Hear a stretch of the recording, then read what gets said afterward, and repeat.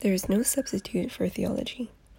We being what we are and all things else being what they are, the most important and profitable study any of us can engage in is, without question, the study of theology. That theology probably receives less attention than any other subject tells us nothing about its importance or lack of it. It indicates rather that men are still hiding from the presence of God among the trees and the garden and feel acutely uncomfortable when the matter of their relation to God is brought up. They sense their deep alienation from God and only manage to live at peace with themselves by forgetting that they are not at peace with God. If there were no God, things would be quite otherwise with us. Were there no one to whom we must finally render up account, at least one big load would be gone from our minds. We would only need to live within the law. Not too hard a task in most countries, and there would be nothing to fear. But if God indeed created the earth and placed man upon it in a state of moral probation, then the heavy obligation lies upon us to learn the will of God and do it. It has always seemed to me completely inconsistent that existentialism should deny the existence of God and then proceed to use the language of theism to persuade men to live right. The French writer Jean-Paul Sartre, for instance, states frankly that he represents atheistic existentialism. If God does not exist, he says, we find no values or commands to turn to which legitimize our conduct. So in the bright realm of values, we have no excuse behind us, nor justification before us. We are all alone with no excuses.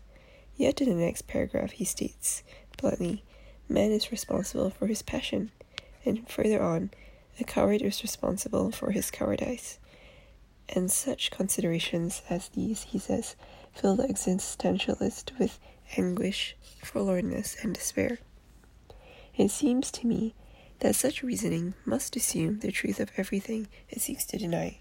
If there were no God, there could be no such word as responsible. No criminal need fear a judge who does not exist, nor would he need to worry about breaking a law that has not been passed. It is the knowledge that the law and the judge do in fact exist that strikes fear to the lawbreaker's heart. There is someone to whom he is accountable, otherwise the concept of responsibility could have no meaning. And it is precisely because God is, and because man is made in his image and is accountable to him, that theology is so critically important. Christian revelation alone has the answer to life's unanswered questions about God and human destiny. To let these authoritative answers lie neglected while we search everything else for answers and find none is, it seems to me, nothing less than folly.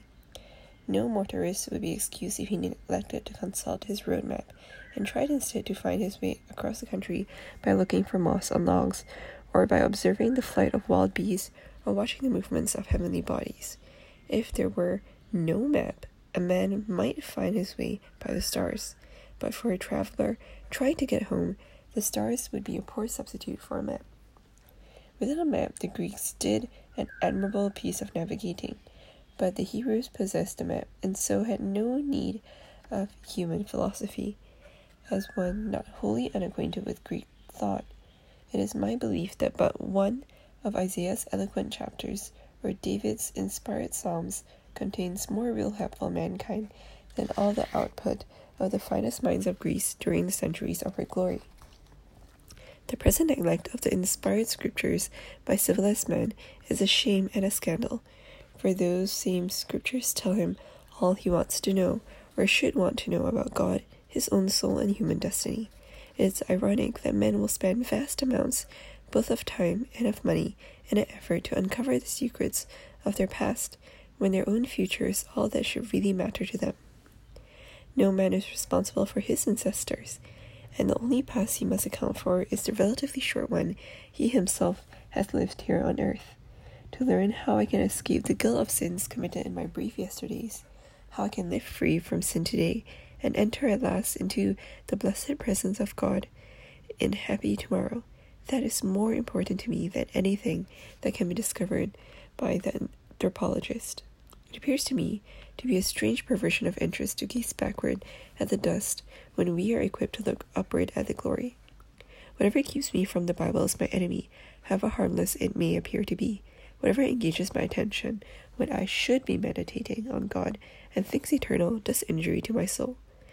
Let the cares of life crowd out the scriptures from my mind, and I have suffered loss where I can least afford it. Let me accept anything else instead of the scriptures, and I have been cheated and robbed to my internal confusion. The secret of life is theological, and the keys to heaven as well.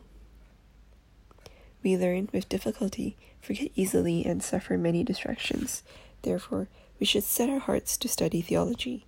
We should preach it from our pulpits, sing it in our hymns, teach it to our children, and make it the subject of conversation when we meet with Christian friends.